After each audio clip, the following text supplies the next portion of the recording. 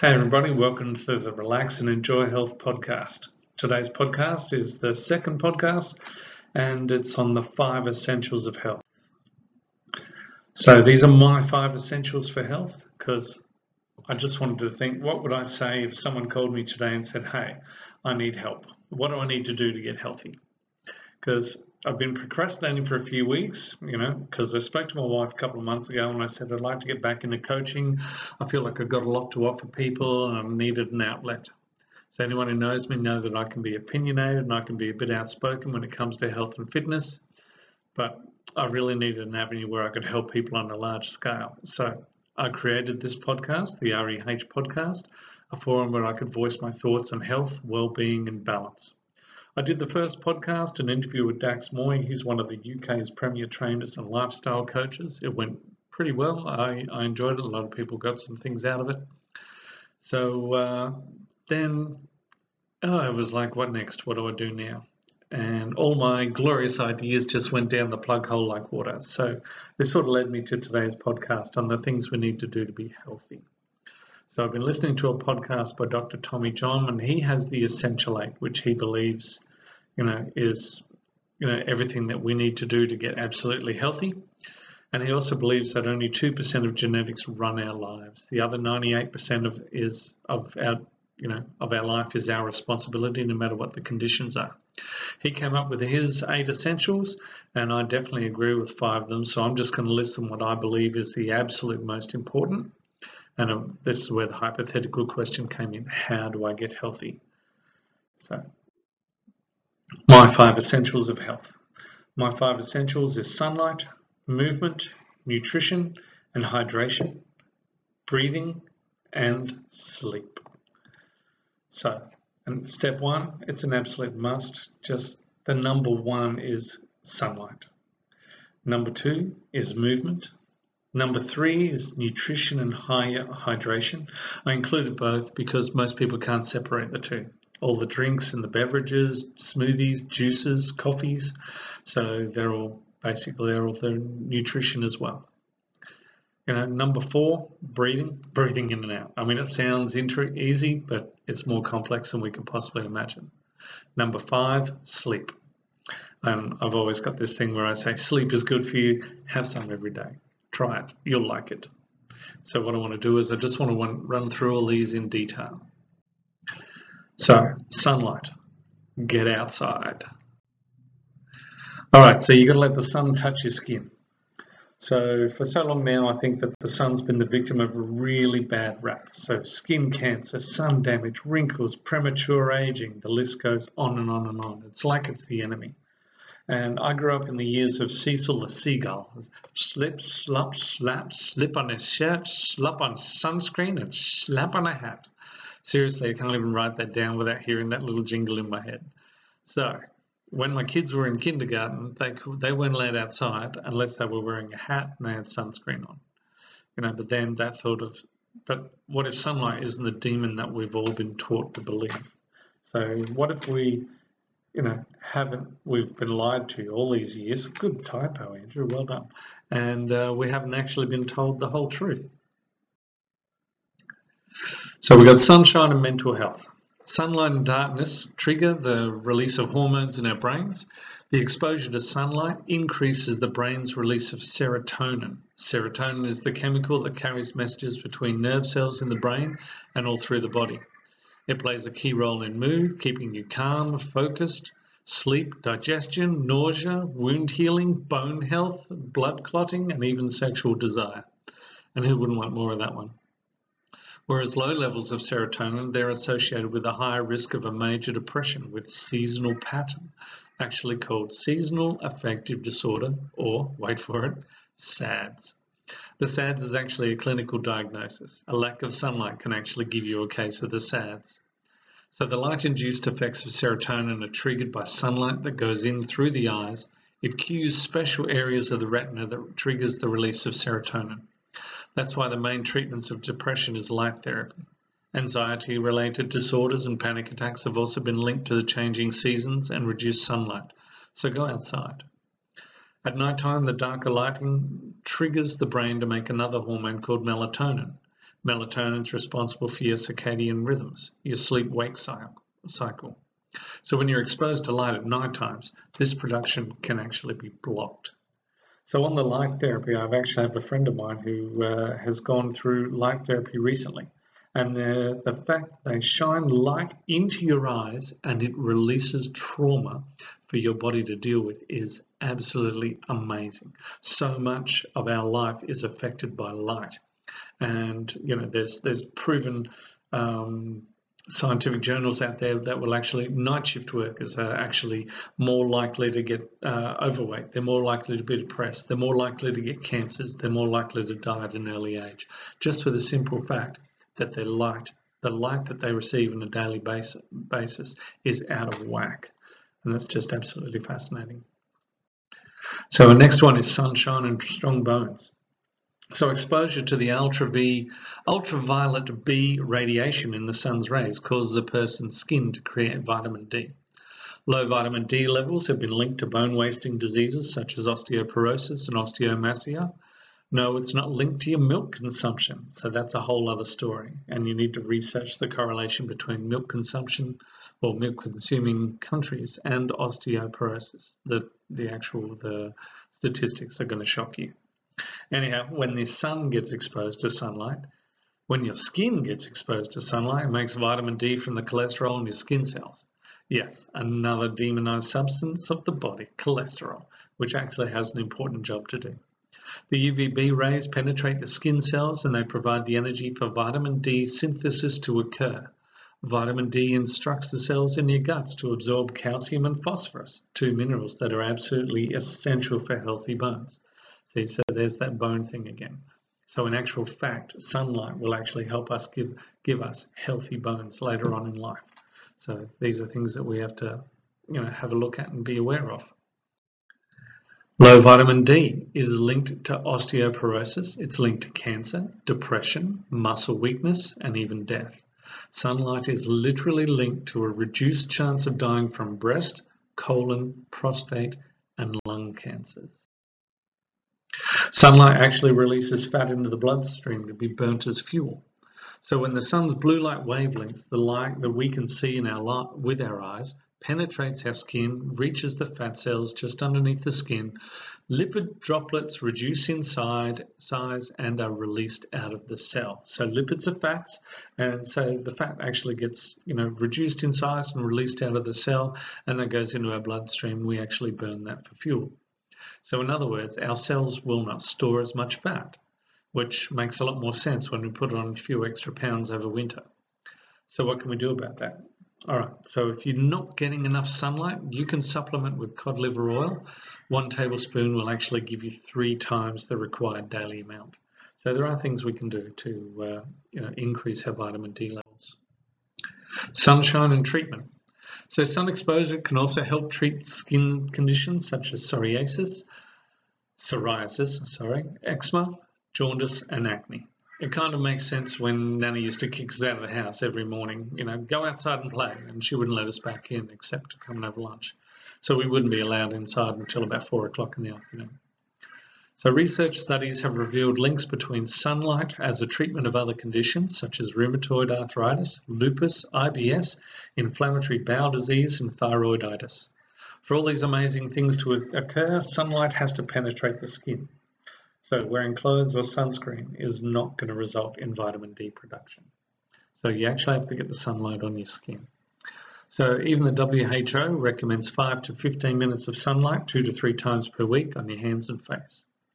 So we've got this free resource provided to us from the universe, which has all these benefits from regulating sleep, healing skin conditions, improving our moods, and it literally stops us from being sad sacks. So we really, really need to get outside and utilize it. But remember, make sure you use moderation. You've got to use your head. You've got to know your limits. So I know for a fact that I can go outside for 15 to 30 minutes and not get burnt. So it's taken me quite a long time to get up to that point. But I used to go out there for 5 minutes. 5 minutes on one side, 5 minutes on the other side, and I'd come back inside, and I used to be burnt because I wasn't used to it. So I would just work up to it a little bit at a time. So if you don't use this, if you don't use your brain and use it in balance, side effects of excess sunlight is sunburn, eye damage, premature aging skin. We've all seen those photos on the internet of that horrifically tanned people who look like leather. Skin changes such as freckles or moles, heat stroke, and even skin cancer. So all these things can come from excessive sunlight. So we just have to remember we need to use it in moderation. So let's break that down. Sunlight has different forms of radiation, UVA and UVB. UVA has a longer wavelength and it's associated with skin aging, whereas UVB has a shorter wavelength and it's associated with skin burning. So on a dumbed down level, UVA can go deeper into the skin that can cause skin cancer, whereas UVB gives us the good effect of sunlight. 95% of all sunlight is UVA, 5% is UVB. So how's this for a kicker? Glass filters out UVB, so that's why all truck drivers and motorists, they're always getting skin cancers removed from their hands and arms. They're just under pure UVA rays all the time that they're out in the sunlight. Not only that, our fluorescent lighting that we use in our house, the lighting we use everywhere, inside our house, in offices, at work, that actually gives off UVA radiation. So just being under fluoro light exposure can, increase your exposure to carcinogenic radiation by 10 to 30% every year, increasing your chance of skin cancer and death by over 4%. So that's something else that we need to bear in mind. So I was out at work last week and I do FIFO, and there was a woman and she had a massive bandage all the way up through her hairline, and I just said, "Oh, you've been in the wars," and she said she had skin cancers removed. So up here, your hat it's under your hat, it's under your hairline. You are protected from the sunlight. So how are you getting this part of your head exposed to sunlight to the point that you get skin cancer? So we need to be aware that computer monitors give off UV light. We need to be aware that lighting inside gives off UV light. So these are all things that we need to bear in mind. But just remember, sunlight in moderation. And what if it's not the enemy that we've come to believe that it is? So the thing about sunlight, so you just have to realize it can help you lose weight. It can help make you feel better. It can help increase your adaptability to outside temperatures and everything like that. But here's some other stuff, and I haven't put this in here, is that if you actually get outside before 10 a.m. in the morning, your eyes will register with your brain how much light is available, how much light will be available, and it actually provides your skin with melatonin and everything and stuff you need later on in the day as the sun gets stronger. Your eyes will actually tell your skin how much sun protection to put through into your body. Whereas if you look at it, we stay inside all the time. We don't go outside. When we do go outside, we put sunglasses on, so we're basically fooling our eyes into thinking that there's not that much sunlight. So we're actually circumventing our body's natural defense mechanisms to protect us from sunlight. So these are things, that we need to actually have a look at. Do your own research. Don't believe me. So one of the best things you can do is go out in the morning for 15 minutes before 10 a.m. So that way you're actually going to set your eyes up for the day. You're going to fix the melatonin, the serotonin in your brain. You're actually going to wake up your circadian rhythm will become more in sync. So you'll be awake in the daytime. You're not going to be asleep in the daytime. Then at nighttime, as you start turning off lights in the house, excuse me, turn off lights in the house, you're actually telling that circadian rhythm that, okay, we're getting down into bedtime. So as it gets dark, that's bedtime. As it gets dark, we stop doing things that stimulate us so intensely. So it's probably best not watching Chainsaw Massacre and Saw and all those, major emotional intense movies, or, even action films at 9, 10 o'clock at night. But we're supposed to be heading off to sleep. So, so we let the circadian rhythms, determine our wake and sleep cycles, which will actually give us the best possible form of health that we can. So next one is movement. And we move every day. Just a little bit. We just have to move. The human body is made to move. It's designed to move. It works best when it's active. We're not designed to spend our time sitting on chairs and laying on sofas. We know for a fact you sit for long periods of times, your legs cramp up, your legs get sore. How many men get off the toilet after, for 3 or 4 hours that they seem to be sitting there and go, oh, the blood circulation's been cut off from my legs. People watching television the entire day. They're on sofas that aren't designed for proper sitting. We slouch in the sofa. We lounge in the sofa. It's called a lounge room. So we're not sitting up. We've got our body in weird positions. We're cutting off blood circulation. We're cutting off nerves to different areas of our body just for the simple fact that we actually stay in the one spot. And the human body is designed to be in motion. From our cells to our microbiome to blood, hormones, you name it, our body is permanently moving. So we've got benefits of physical activity. So we've got some benefits. We've got lower blood pressure. We've got a better regulation of blood sugar. We've got lower resting heart rate, a better control of body fat, improved immune function, increased muscular strength and endurance, improved cardiorespiratory function. We've got increased flexibility. We've got better joint health. We've got improved mental functioning. We've got higher quality of sleep. We've got better physical activity, which will boost our metabolism, decrease our depression, and increase self-esteem. So all these different things that actually come from being, physical, moving, and just getting ourselves moving every single day, just doing stuff. So what I've seen scientific articles that say anything less than 3,000 steps a day, 5,000 steps a day, you're classed as a secretary. So you actually sit at a desk for your 8 hours, answer the phone, type on your computer. 3,000 steps a day is literally choosing depression and anxiety.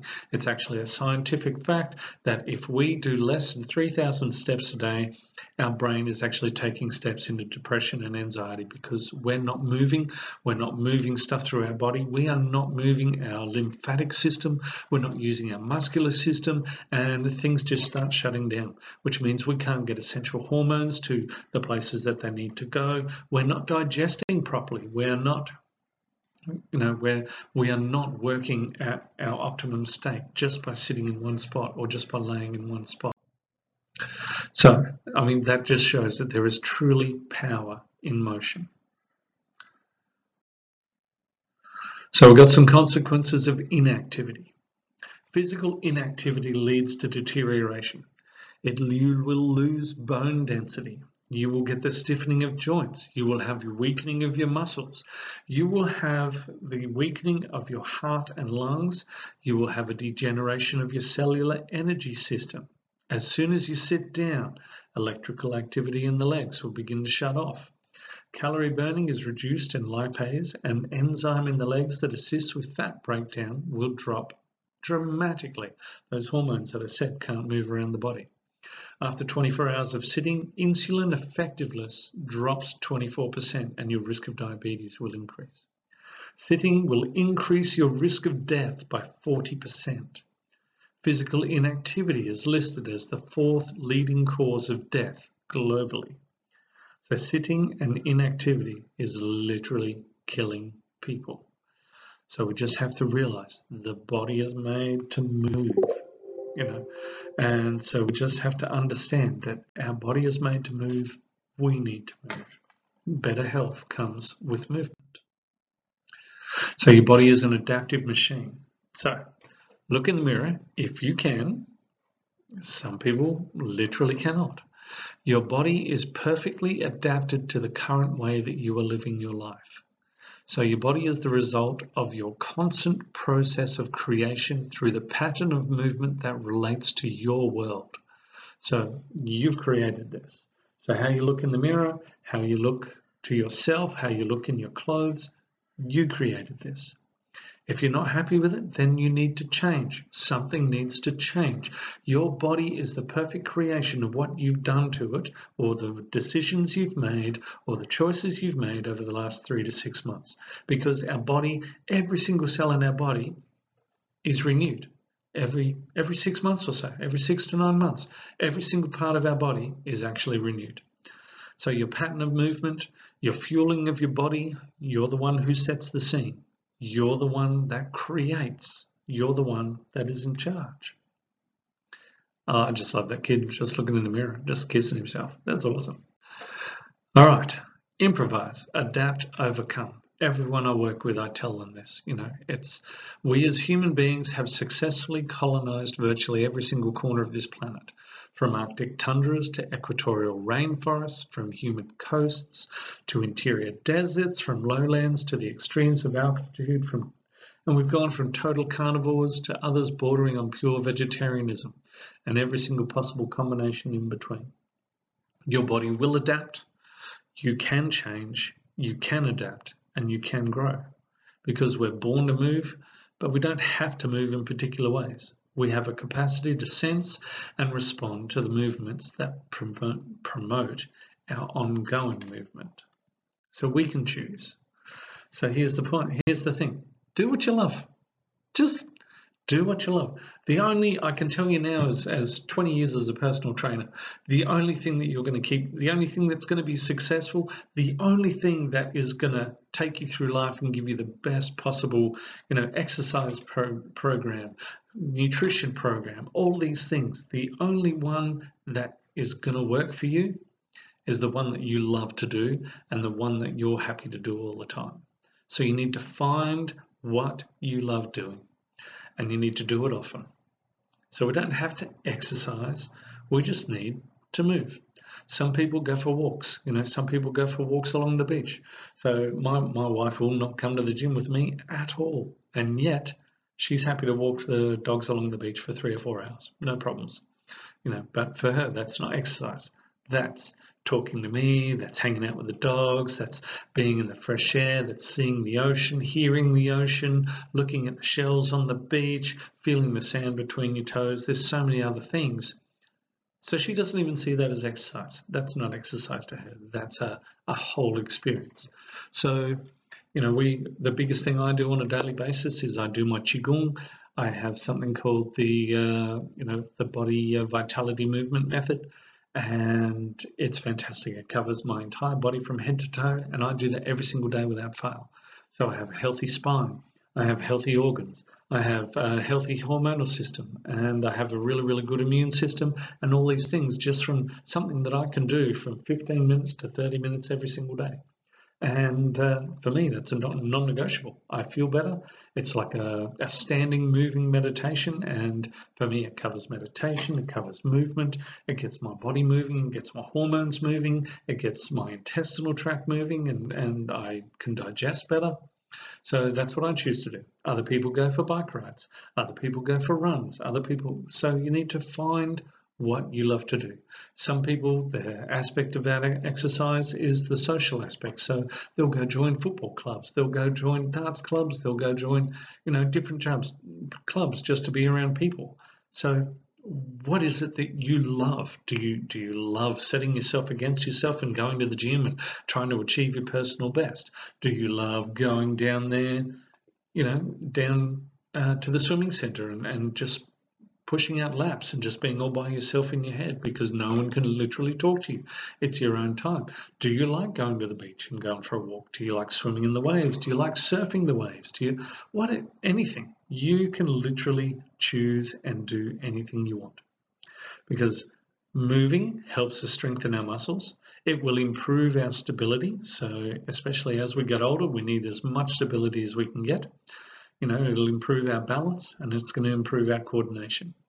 It will strengthen our bones. It will give us physical strength, good circulation, improve our learning skills and our concentration. It will increase mental well-being, as well as all the reflex reactivity within our hands and our legs and the way we move and everything in our environment. So we need to realize that we need to move every single day, because life is movement. You may have to dodge out of the way of a car in traffic. You may have to suddenly react when you trip over a bollard or something in the car park. I remember my mother walking around the car and tripped over one of those rubber speed humps. So you have to react to your environment at any time. So you just need to realize that you need to be able to. And just being able to move is going to help you in every single area of your life. So movement affects everything. Movement will affect everything from circulation to digestion to metabolism to immunity. Everything. Movement will improve your mood. It will decrease stress. It will increase positive emotions. Movement will trigger new brain cells, protect existing brain cells, and it's going to lead to improved brain function. Excuse me, coffee time. All right. So movement will improve coordination.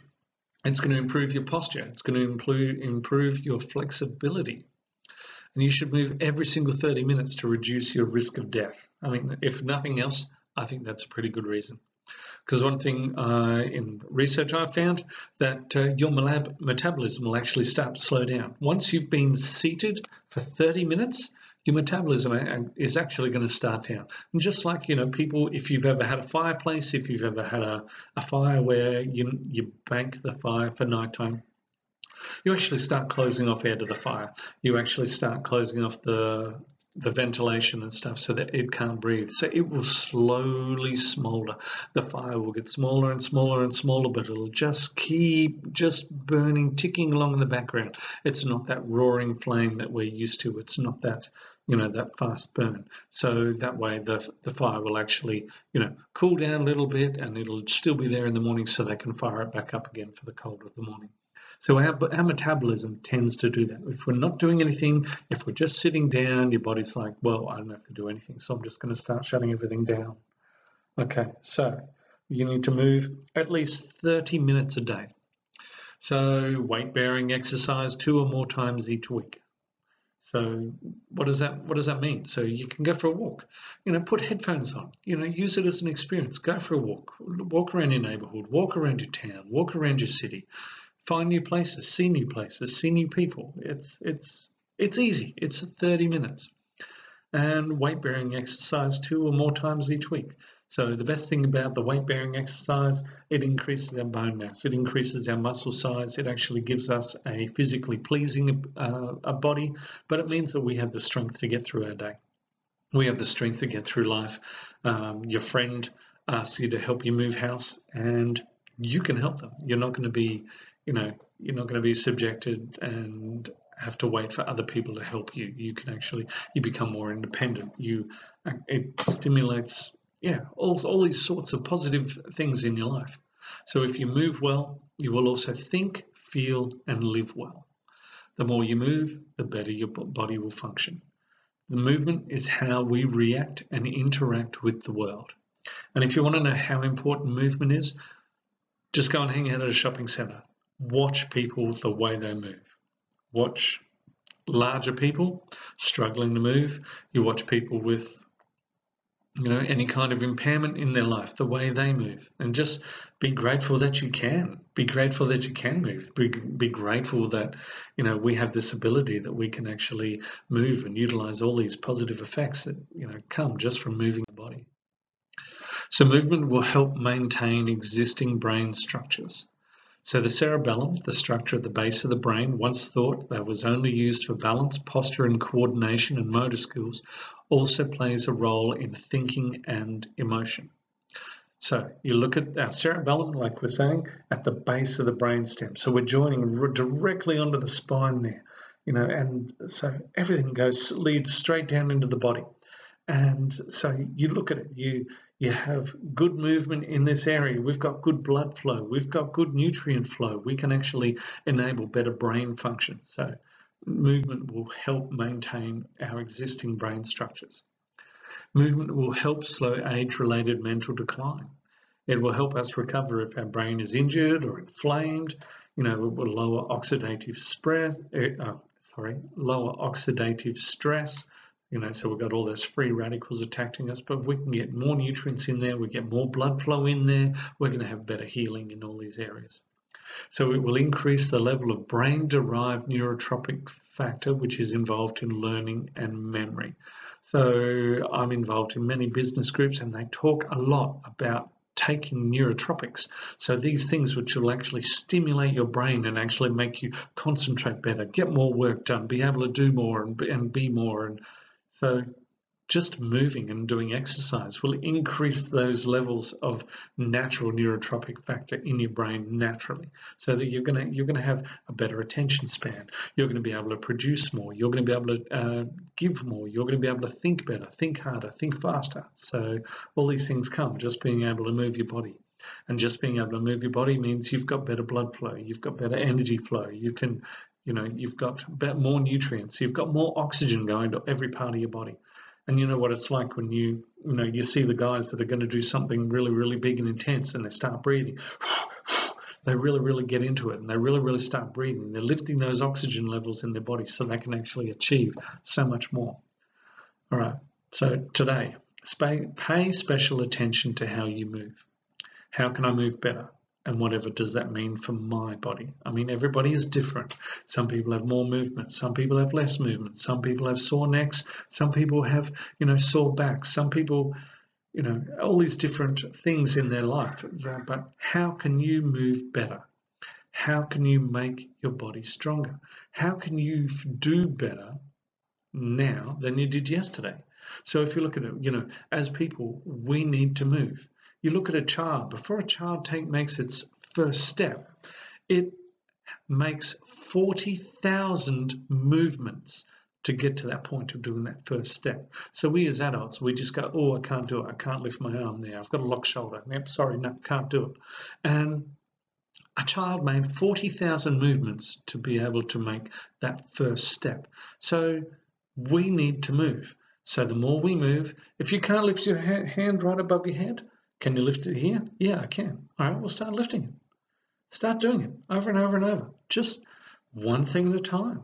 So think of the ways that you can move your body, because over time you'll be able to do more. Over time you'll be able to do more again. So you will get stronger, you will get better, you will have better movement, you will have better flexibility. Every single thing will change. All right, so think about other ways to move. So how else can I move? I can't move this way. How else can I move? What else can I do? So help your body do its job with good nutrition. All right, so that's going to lead us into the next one. Nutrition. So nutrition I've put down as what we eat and drink. All right, so nutrition is a critical part of health and development. Eating well will help us reduce the risk of physical health problems like heart disease and diabetes. It helps with sleeping patterns, energy levels, and general health. So you look at all the things, I mean, for goodness sake, Google it. How many people die from cardiovascular disease? And how many people die from obesity? How many people die every single year from stuff that is preventable if we can just, number one, give people better education regarding nutrition.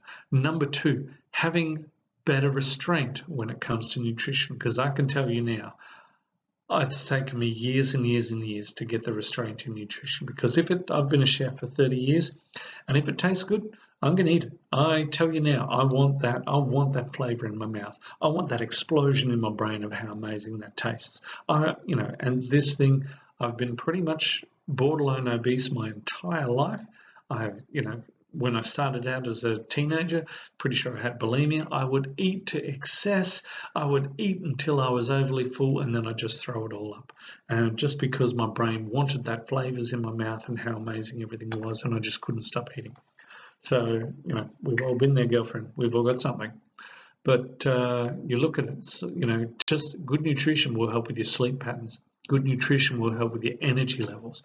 Good nutrition will help with your general health. All right, we got stuff on mood. So mood can be affected by all types of food, as well as how much you eat. Some foods will lift your mood, energy levels, and your concentration. Others are going to have the opposite effect. So eating lots of fresh fruits, vegetables, nuts, whole grains will reduce your risk of some mental health conditions such as depression. So while eating foods that are high in sugar and saturated fat may increase your risk. So if you look at it that way, so like I said, I've been a chef for 30 years. I know pretty much as much of nutrition as most people will ever find out.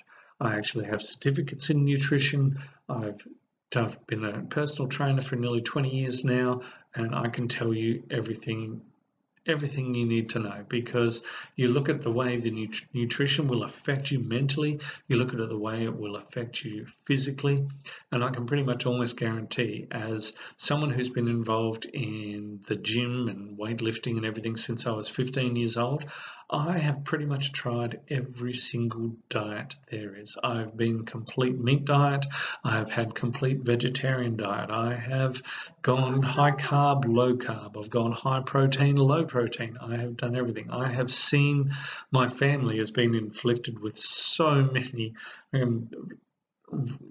carbohydrate rages that you could possibly imagine, just the mood swings, and this is just from the food we eat.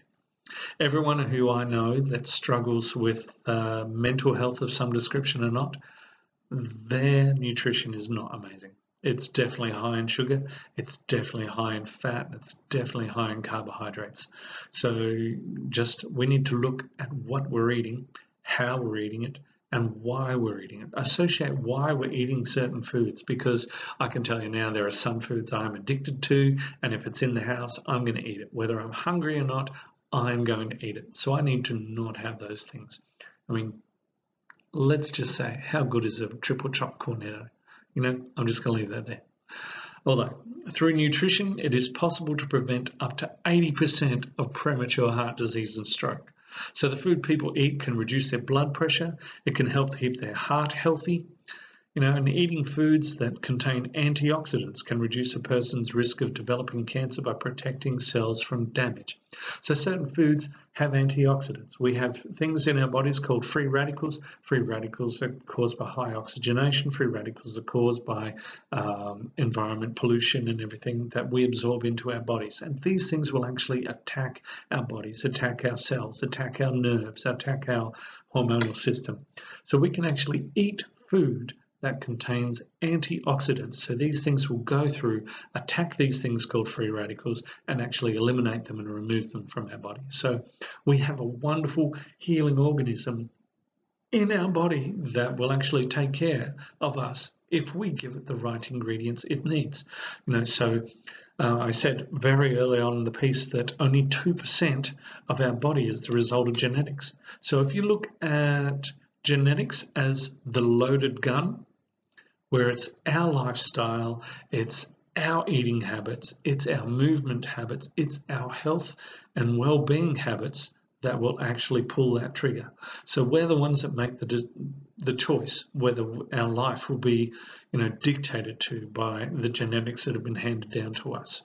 So pretty much we have a massive, massive responsibility to ourselves to try and protect ourselves to the best of our ability, just by the certain foods that we eat. So a diet rich in vegetables, fruits and fibre will lower the risk of colorectal cancer and liver cancer.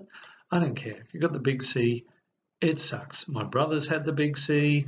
I've known people with the big C. I've known people that died with the big C. I know people that have had brushes with it.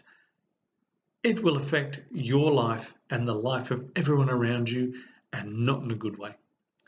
So if you can possibly stop any kind of trigger in your body, what was that? All right, so we just had a bird hit the house and hit a window. So diets high in a glycemic load may trigger increased, I don't know what that is, but it's depression and fatigue. It's behind the picture, I can't see it. So diets high in a glycemic load. So we're talking sugar, we're talking carbohydrates, we're talking fat, things where it's going to trigger really, really fast. Fast insulin response, it's going to trigger fast energy response, all these things, and that's actually going to leave you to depression and fatigue.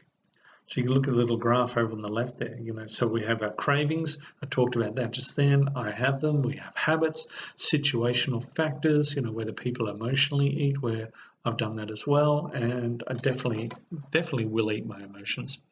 So you have a good quality diet and you look at it. So that will actually give you better physical health along your multiple biological pathways. So you look at this over here. It's You have psychological and social factors, so that tees in with your mental health. So that a good quality diet will actually improve your hormonal, inflammatory and neural pathways. So there's so many different things that can come just from having a better nutrition. So types of fuel available: a high glycemic load, which will include refined carbs, such as those found in soft drinks, cakes, white bread and biscuits. I can tell you every single one of those things is basically my heroin, because I love pizza. Every single thing in that, there is nothing on that page that I wouldn't eat. Okay, so you look at veggies, whole fruit and grains will have a lower glycemic load.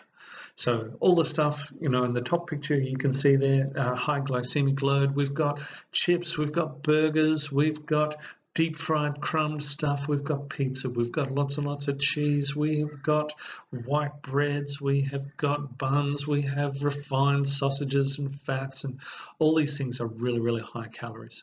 But on top of that, they're really, really fast energy release calories. And that's what actually happens is we eat those calories and it's almost like a circuit breaker in our body. The energy just goes absolutely monstrous. Our body goes, yeah, no, we can't handle this load. And our circuit breaker, which is our insulin, will kick in and we only need this such much energy right now, which means everything on top of that will be taken for fat gain.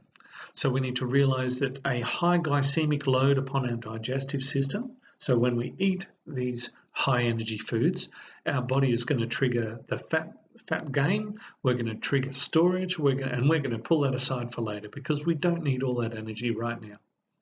So if you go down the page, we can see here veggies, whole fruit and grains will have a lower glycemic load. So the way vegetables burn, the way it doesn't have proteins and everything there, but you look at proteins, they actually burn a good, slow, consistent burn over a decent period of time. So what you actually will not trigger, so if you start eating, and you will actually not trigger that insulin response. So we will, we need this much energy and we will burn this food over this amount of time. So we won't trigger that insulin response and we can actually utilize this food for fuel. We can actually utilize the nutrients, we can utilize all the good things, the hormones, the bacteria within them, and we can actually utilize for our health, our well-being. And what you'll actually find is and here's a good trick for you, when you're eating dinner, eat your protein first, eat your vegetables second, and the last thing you touch on your plate is your carbs, because what actually happens is your carbs will mix with the meat and the vegetables and you won't actually trigger that insulin response as badly. So you will actually not go into fat burning. Whereas, imagine like a big meat and vegetable plate and you've got mashed potato and you go, yeah, I love mash, hell yeah. Ooh. And immediately your body's going to detect that high energy load and it's going to kick in that insulin response. And so that's everything you eat from that point is pretty much going to go to fat storage. So try and eat your carbohydrates last. That's just one little trick for you. All right, so we have the diet and our gut. So our colon is full of naturally occurring bacteria which play important roles in metabolism and digestion. Certain bacteria will also produce vitamins K and B, which will benefit your colon. These strains also fight harmful bacteria and viruses. Diets low in fiber and high in sugar and fat will alter the gut microbiome, so the bacteria in your stomach, and that will increase inflammation in the area. So you look at people with, there's diets that are high in sugar, high in fat, high in carbohydrates and everything like that. And I guarantee you they'll have a high incidence of stomach ulcers. They have a high incidence of acid reflux. They will have a high incidence of gastric burn and everything like that. However, a diet rich in vegetables, fruits, legumes, and whole grains will provide a combination of prebiotics and probiotics that will help good bacteria thrive in the colon. So prebiotics are the stuff that we will actually feed the bacteria. It's actually the food that the bacteria need to rely on to thrive in our body. Probiotics are the bacteria that provide, and we will actually giving more probiotic into that environment. So fibre is an easily accessible prebiotic, and it's abundant in legumes, grains, fruits and vegetables. And this also promotes regular bowel movements, which will actually help you prevent bowel cancer and diverticulitis. So if you have a look, on the chart here, we've got 10 to 100 trillion bacteria inside every single person. So I'm going to get a bit gross here, but what people don't realize is 1/3 of your poop is actually dead bacteria from your system. So you've actually got, stuff that is indigestible. You have 1/3 bacteria, and you've actually got 1/3 of, just the decomposed matter that has been, excreted from our body. So we actually need bacteria in our body to help digest our food. We have bacteria that help move hormones around our body. We are more bacteria than we actually are human beings. And there is more bacteria in one human being than there are stars in the sky. So you haven't been outside on a starry night, there is a lot. So these different types of bacteria live in different environmental systems. So we have a different bacteria which can absorb fiber and high sugar and high carbohydrates and soda and everything like that. And that bacteria will actually reward you by sending hormones to your brain saying, this is awesome, you're fantastic, well done, go team. And when you do, if you eat that way, you actually get used to eating that way, and you want to eat that way, and you want to eat more that way. You don't want to have lean meats. You don't want to have fruits and vegetables and everything like that, because that bacteria can't live in that environment. You'll find that when you go, okay, I'm not feeling good, so I'm going to do myself a fast, I'm going to do myself a cleanse, a liver cleanse, a juice cleanse, and you feel sick. You feel like you have the flu. You have flu-like symptoms. You have all these things happening in your body. So what's actually happening is all that bacteria is dying off in your body, and it's actually sending those toxins through your body. So you are literally trying to digest decomposing bacteria. So we need to have a look at our diet. We need to make sure we have a good diet across a good range of items so that we can eat fruits and vegetables, and we can enjoy them, and we can have lean meats and we can enjoy them, and we can have the healthy things, and we can have things that help produce positive bacteria in our bodies. And so there's different things that will actually give you good bacteria. Things you will find, things like kefir, which is similar to a yogurt. Yogurts will actually have good cultures, and they will come within our bodies. We also have things where all fermented foods. So we have the kimchi from I've forgotten, North and South Korea, the Korean style cooking. And so they do a lot of kimchi, which is fermented cabbages and everything like that. The Europeans use sauerkraut as their fermented cabbage. So that actually they are good prebiotics to actually start eating. So you just have to find what works for you and how you're going to get this good bacteria. So you can take probiotics. Probiotics are really, really good. You can take them on a daily basis. They will actually help boost the amount of good bacteria in your stomach, which will help give you better nutrition. It will actually help give you better digestion. You will feel better. You will actually probably go to the toilet a bit better. So I work in fly in, fly out. I work out of mining camps where the men are essentially big, rugged miners who believe it has to be meat and potatoes. And there's different things. And I hear from the housekeepers every single day what a nightmare that is for them. So fiber is a really, really good thing to help keep your digestive system moving. It's a good thing to help move that other stuff through. And these things are really, really good for you. So, diet and brain health. So, diet and brain health. A healthy diet may maintain cognition and brain health. So, there are certain foods that protect against cognitive decline and dementia. Maintaining a moderate weight can help reduce the risk of chronic health issues. Being overweight will increase heart disease and increase type 2 diabetes, poor bone density, and some cancers. Healthy diet will help manage blood glucose levels. It's going to reduce blood pressure and cholesterol levels. It can also prevent diabetes. Good nutrition will give you strong teeth and bones, minimizing the risk of osteoporosis. Good nutrition can help you get adequate sleep and reduce sleep apnea, which is caused by obesity and alcohol consumption. So our diet will affect our brain health, our diet will affect our sleep, our diet will affect our body, our diet will affect pretty much every single thing about us. So a good diet is going to save you from pretty much all those different things. You look at I've got on the PowerPoint here, I've got complications of obesity, pulmonary diseases, abnormal function, sleep apnea, hyperventilation, liver disease, steatosis, steatohepatitis, cirrhosis, gallbladder disease, osteoarthritis, cataracts, stroke, cancer, breast cancer, colon cancer, kidney cancer, prostate cancer, uterus, esophagus cancer, cervix cancer, pancreas cancer, heart disease, stroke, diabetes, pancreatitis, gout, and death. I mean, an apple a day keeps the doctor away, and we need to start doing something. So diet is energy. So every single act performed by your body, no matter how small and mundane, requires energy. An adequate supply of food that has an appropriate portion of proper energy, vitamins and minerals by ensuring proper energy, vitamin and mineral intake by means of the foods you eat.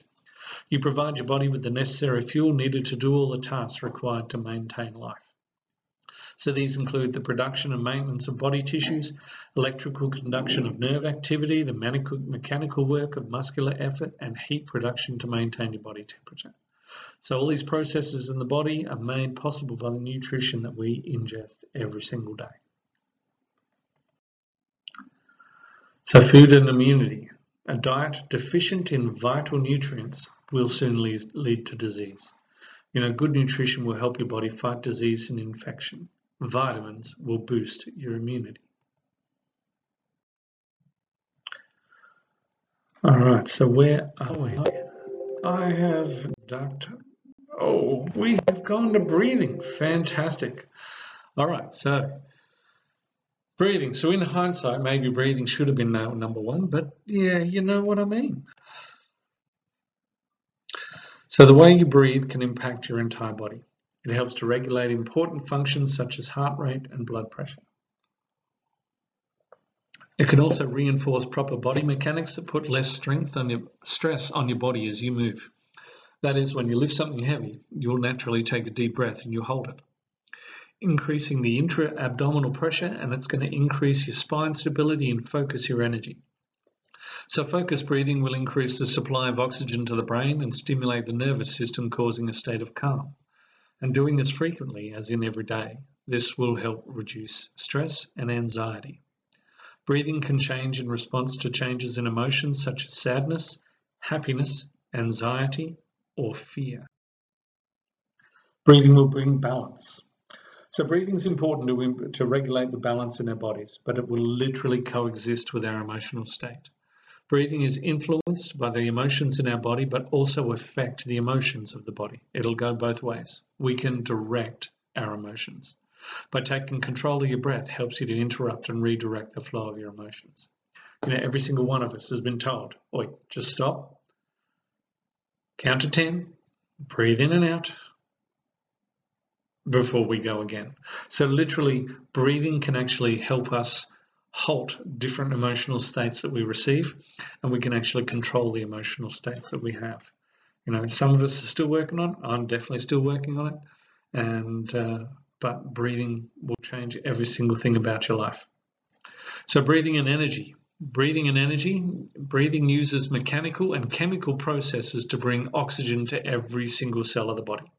So every cell, that's 37.2 trillion cells. That's pretty amazing. So every cell. Then it will get rid of the carbon dioxide because our body needs oxygen to obtain the energy to fuel our body. And carbon dioxide is the waste product of that process. So carbohydrate and oxygen get broken down into energy, carbon dioxide, and water. So we use the energy, we breathe out carbon dioxide, and we excrete the water. So it's a pretty incredible system. So if you have a look at, we eat food, we break that food down into its various products, and that is basically from our metabolism. So we actually eat food, the body will create energy out of that food. A byproduct of that process is carbon dioxide and water. So the cool thing is we wee it out. The cool thing is we breathe it out. So it's pretty incredible. So you look at this. So we've got the types of fuel available for this. So deep breathing will increase the supply of oxygen in the body, and that extra oxygen will help you burn extra fat. So we look at fat is stored energy. So the remainder is exhaled as carbon dioxide and then excreted out in urine. Breathing deeply also helps to improve blood circulation and allows the body to exhale carbon dioxide, the byproduct of energy creation. So when you lose weight, fat is broken down into energy, the bulk of which you use as energy during exercise or throughout your day, which makes our lungs the #1 organ used in weight loss. So for every 10 kilograms of fat you lose, 8.6 is actually exhaled as carbon dioxide. Excuse me. So 8.6 kilos. So every 10 kilograms of fat you lose, 8.6 kilograms is breathed out as carbon dioxide, and only 1.6 kilograms is actually excreted as water. So you look at that. We literally breathe out fat. We actually burn fat and breathe the majority of it out. So that's why we need so much oxygen, is so that we can actually utilize the processes of our body. So breathing in stress. What if you don't have the best breathing in the world? So shallow breathing can turn into a panic attack. You can cause your dry mouth, it can cause fatigue, it will aggravate respiratory problems, and it's a precursor for cardiovascular issues. Our stress causes shallow breathing, and our shallow breathing causes stress. So shallow breathing uses our shoulders, our necks, and our chest to expand our lungs. This can result in neck pain, headache, increased risk of injury. Our shoulders slump forward and create changes in our posture, lowering our state and sinking us inwards, further inwards towards stress and anxiety. So deep breathing from the diaphragm will actually lower blood pressure, reduce heart rate, relax muscles, decrease stress, increase energy levels. It helps intense sensations, experiences, and emotions to feel less threatening. So I've become pretty good at breathing over the years. I've become pretty good at meditation, and I can actually lower my heart rate quite low. I love it when you're in the hospital and they hook you up to a monitor and they check out your heart rate and they go, oh, that's quite low. And you go, I can make it go low if you want. And they're just like, what? And you just start your breathing, you start your meditation, and you can actually watch it drop by about 10 beats per minute. And they don't like that very much. It freaks them out. It's pretty cool. So diet is energy. Every single act performed by your body, no matter how small and mundane, requires energy. Okay, I've already done this one. I don't know. I must have got it in twice. So, all right. So that's breathing. So breathing will actually help control our state. Breathing can actually determine, how well we can run, how well we can walk, how well we can actually get through our day. Breathing will actually determine our emotions. We can actually increase our state. If you have a look at anything to do with Tony Robbins, he'll just say you can change your state in an instance just by your breathing. So you look at, when you feel sad, when you feel depressed, you're down, your shoulders are forward, you're not breathing real well. So if you can stand up straight, get that oxygen into your body and get it deep down into your system, you'll actually start to feel better. You can come out of panic attacks. You can stop anxiety attacks. You can actually get yourself out of depression just by, actively choosing to breathe and have extra breathing. All right, so now we're going to move on to sleep. Number 5, So sleep. Lack of sleep will increase your risk of developing serious medical conditions, diabetes, obesity, cardiovascular disease, and a shortened lifespan. It affects growth, it affects stress hormones, our immune system, our appetite, breathing, blood pressure, and our ability to heal from infections. Enough sleep? Most adults need about 7 or more hours of good quality sleep on a regular schedule each night. And I can hear a lot of you now, yeah, well, I only get 5 or 6 and I function just fine. Yeah, so I used to be like that. Breathing and stress. I had high-stress jobs. I had responsibilities. I burnt the candle at both ends. I'd get home from work at 11 p.m. and I just had to wind down, which, as a chef, involved midnight dinners and probably fast-paced action movie or a thriller, none of which is really conducive to a good night's rest or even health. It's going to catch up with you. And if you know, your body will make you rest. At some stage, somehow, it's going to make you lie down. It's going to make you rest and you won't have a choice. So don't you think it'd be better to rest and recover on your terms rather than your body's terms? Because basically, if you don't make time to rest, your body's going to make the time for you and you're not going to like it. So good quality sleep. It's not just about the amount of hours, it's about the quality. So good quality sleep will help us get sick less often. It's going to help us maintain a healthier weight. It's going to decrease our risk of serious health problems. It's going to reduce stress. It's going to improve our mood. And it's going to allow you to think more clearly and perform better. You're going to get along better with other people. It's going to help you make good decisions. And it's going to help you to avoid energy. I'm not sure what I was saying there, but it's definitely going to help you avoid a lack of energy. So I've got a benefits of sleep chart here. Getting a good night's sleep will regulate the function of the amygdala. So the amygdala is down in the base of the brain, which will give you less unnecessary fear, less stress, less anxiety, less aggression. So having good quality sleep is going to give you more emotional stability.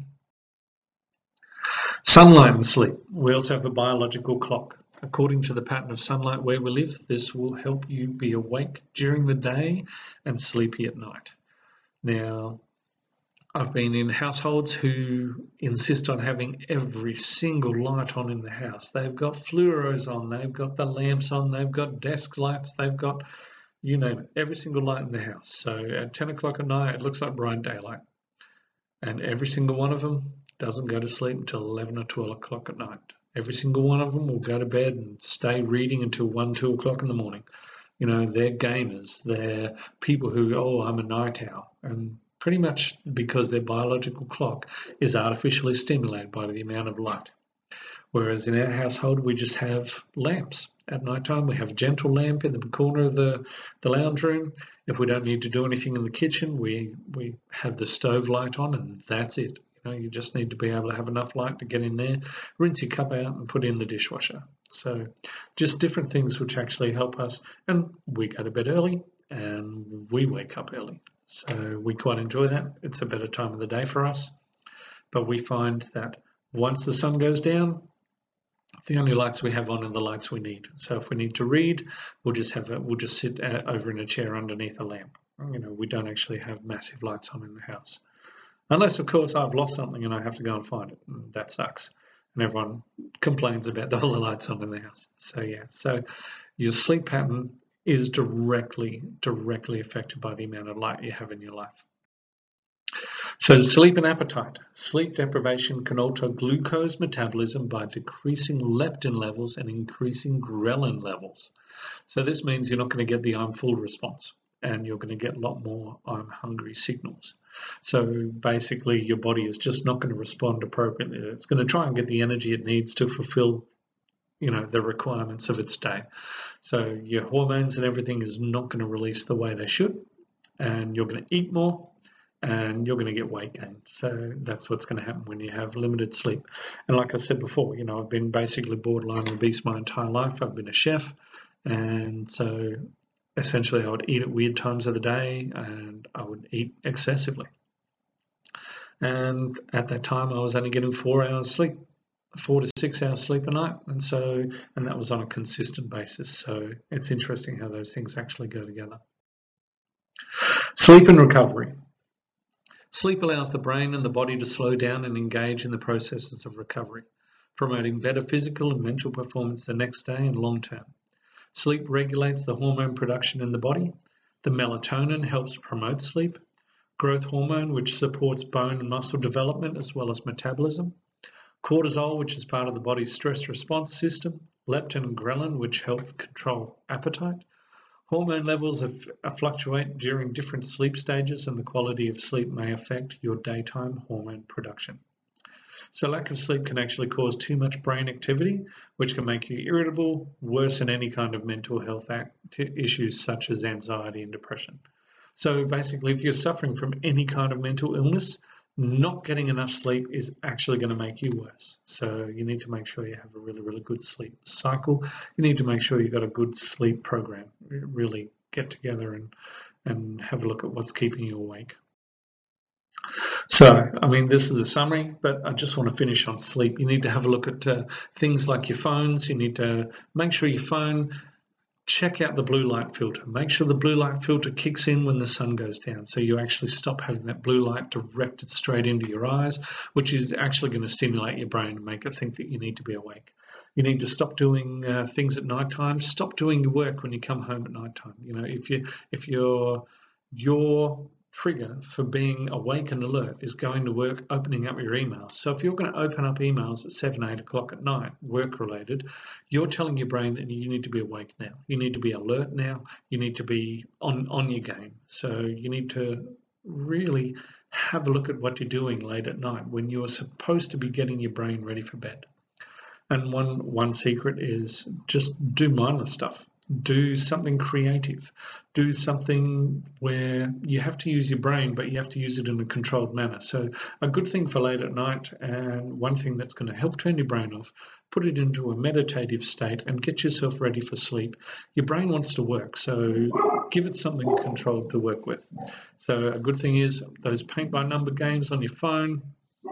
I know I'm saying, reduce your phone usage at night time, but just the simple rhythmic tapping of colouring in by numbers, you have to concentrate. You have to think about, my dogs are going off at someone outside, but you have to concentrate, you have to think, but it's a controlled way of thought and it's rhythmic and it's actually putting you into a meditative state. So perhaps think of something like that. So our summary. These are my 5 essentials of health. So if you fix these 5 areas in your life, you will see improvements in your life. So things are going to change. Your attitude's going to change, your health will change, and your life will change. So thanks very much, and I'll talk to you later.